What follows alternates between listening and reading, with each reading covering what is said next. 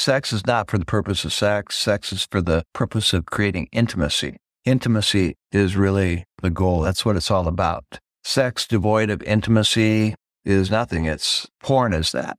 So that's not what we're trying to create. We're trying to create marriages and blessings that will invite God down into our blessing. Hey, you're listening to the Blessed Couple Podcast, where we talk about how to do this marriage thing and experience God in the process. I hope you enjoy and subscribe. Let's get started. Hi, David Mitsue here. We're here to talk to you about having sex after a dry spell. And what we mean by after a dry spell can mean different things. It could be after a death in the family. It could be surgery for an illness. It could be some other type of trauma, perhaps something going on with your family, with the children. And sometimes it can feel you'll go through things in your life that will be pretty devastating. And you will have a dry spell from your sexual relationships. And there'll definitely be emotional needs in the family. Sometimes one or both of you may just erupt in tears of sadness. Certainly, initiating sex in those times is inappropriate and insensitive. But eventually, time heals all wounds, whether it's emotional or physical, and it's time to get back on with your life. So we found that having sex after those periods of dry spell, it might begin with just holding each other. And we do that even in the midst of the trauma. We will hold each other, embrace each other, comfort each other. So it's not so much for enjoyment as much as for comforting each other. And if that's the intention, when that's the intention of sex, then it can be a very good experience. It can help in the healing, and it can help both people get their lives back on track. Sometimes there might be a period with some couples that they haven't had sex in several months or even several years. And in that case, too, you'll want to first work on building emotional intimacy, getting close to each other, touching each other, and eventually to have sex with each other. And that may not be mind-rocking sex that you have experienced, but it'll be the kind of sex that will comfort you both, and it'll be a time when you can show each other how much you care about the other person. And that's really the intention, is to demonstrate how much you care about that person. Definitely, if you haven't had sex in a long time, having the mindset of taking from the other person is not a good start. But when you've got the other person in mind, totally their heart and their body in mind, you approach it with sensitivity, then it can be very healing, and it can get you back on track to having normal, enriching marriage relationships. Because the purpose of marriage is really for the man to want his wife to become a better woman, and the woman to want her husband to become a better man.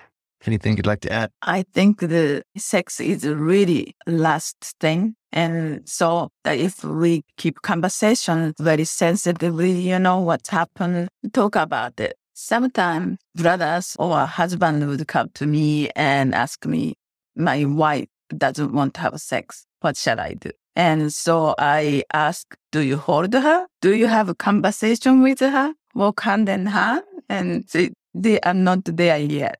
So when they want to sex, I think that's very difficult for women when husband is not too sensitive and kind to her, at least kissing, holding. And if you don't have that, it's very difficult. So I would say hold the hand and start conversation. And then, don't expect the sex would come right away, but you have to warm up because the woman needed to be filled.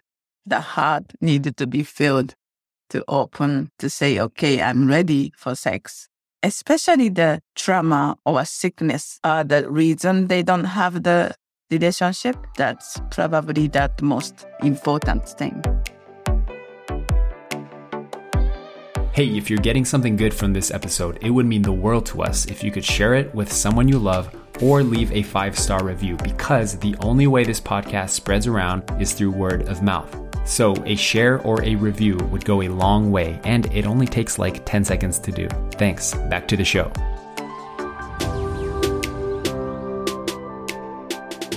For husbands and wives who haven't had sex in a long time, often it's because if the wife has been resistant, it's because she hasn't enjoyed sex. And it may be because the husband has not been investing enough time and love into that relationship. Sex is not for the purpose of sex. Sex is for the purpose of creating intimacy.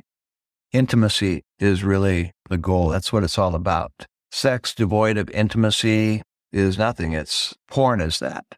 So that's not what we're trying to create. We're trying to create marriages and blessings that will invite God down into our blessing. Mm-hmm. Also, if wife felt they are used, they never had, orgasm, they never enjoyed and felt used, especially when you are pregnant and, you don't have sex in mind at all. And then husband needs greater than yours and try to have sex. And then you feel used. And if that emotion is not really taken care of, by word, comforting, and your husband is grateful for your cooperation, something like that. And, it will be very difficult. So husbands, if you want to have sex with your wife and you haven't had sex for a long time, be nice to her. Yes, very nice to her.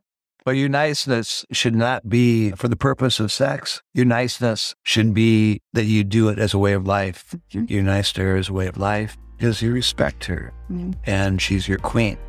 That's all we have for you today. Hey, if you want to improve your relationship or take your sex life to the next level, well, you're in luck because more than 70% of couples that take our Love and Integrity course said that the quality of their sexual relationship improved after joining the course. Sounds good? You can join the program today with your spouse or just take the course by yourself at loveandintegrity.com. See you in the next episode.